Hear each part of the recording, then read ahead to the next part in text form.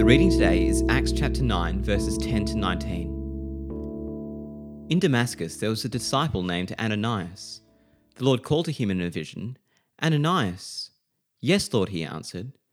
The Lord told him, "Go to the house of Judas on Straight Street and ask for a man from Tarsus named Saul, for he is praying. In a vision he has seen a man named Ananias come and place his hands on him to restore his sight." "Lord," Ananias answered, "I have heard many reports about this man and all the harm he has done to your holy people in Jerusalem. And he has come here with authority from the chief priest to arrest all who call on your name."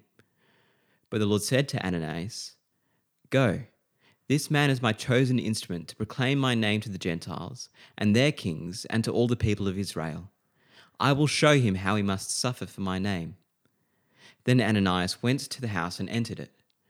Placing his hands on Saul, he said, "Brother Saul, the Lord Jesus, who appeared to you on the road as you were coming here, has sent me so that you may see again and be filled with the Holy Spirit." Immediately, something like scales fell from Saul's eyes, and he could see again. He got up and was baptized, and after taking some food, he regained his strength. Saul spent several days with the disciples in Damascus. Bashar Muhammad came to Istanbul, Turkey, as a Syrian refugee. He defected from Jabhat al-Nusra, an offshoot of al-Qaeda. He was broken and traumatized after witnessing his fellow Muslims torturing and killing other Muslims. Whilst in Turkey, his wife fell sick, and he turned to a relative who had once sent him videos of radical Islamic preachers for help. The relative was now living in Canada and shocked Bashar by confessing that he'd become a Christian. He asked Bashar to put the phone next to his wife's ear so he could pray for her.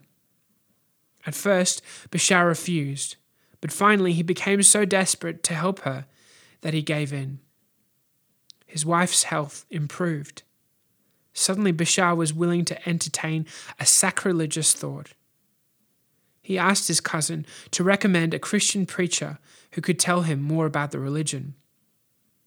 Fortunately, Ahmad Brim, a missionary with an evangelical group based in Jordan called the Good Shepherd, agreed to meet with him. Ahmad Brim risked his life to bring the gospel to Bashar Muhammad, a former terrorist who now meets with other Christians to pray and worship God, who changed his life forever. Everyday disciples like Ahmad and Ananias risk everything to share the gospel. People like this need our support and prayers, but they aren't superheroes. While we don't risk our lives in sharing the gospel with others, sometimes it takes a lot of guts. We need to draw on stories like Ananias and Bashar's and be willing to give our time and risk our reputation to share the gospel with others. God of grace, thank you so much for the courage of Ananias and people like him who take risks to share the gospel. Help us to see people in our front lines who need to hear about you. Please help us to follow your lead when you send us. Amen. If you have any questions or would like to find out more about our church, visit stbarts.com.au.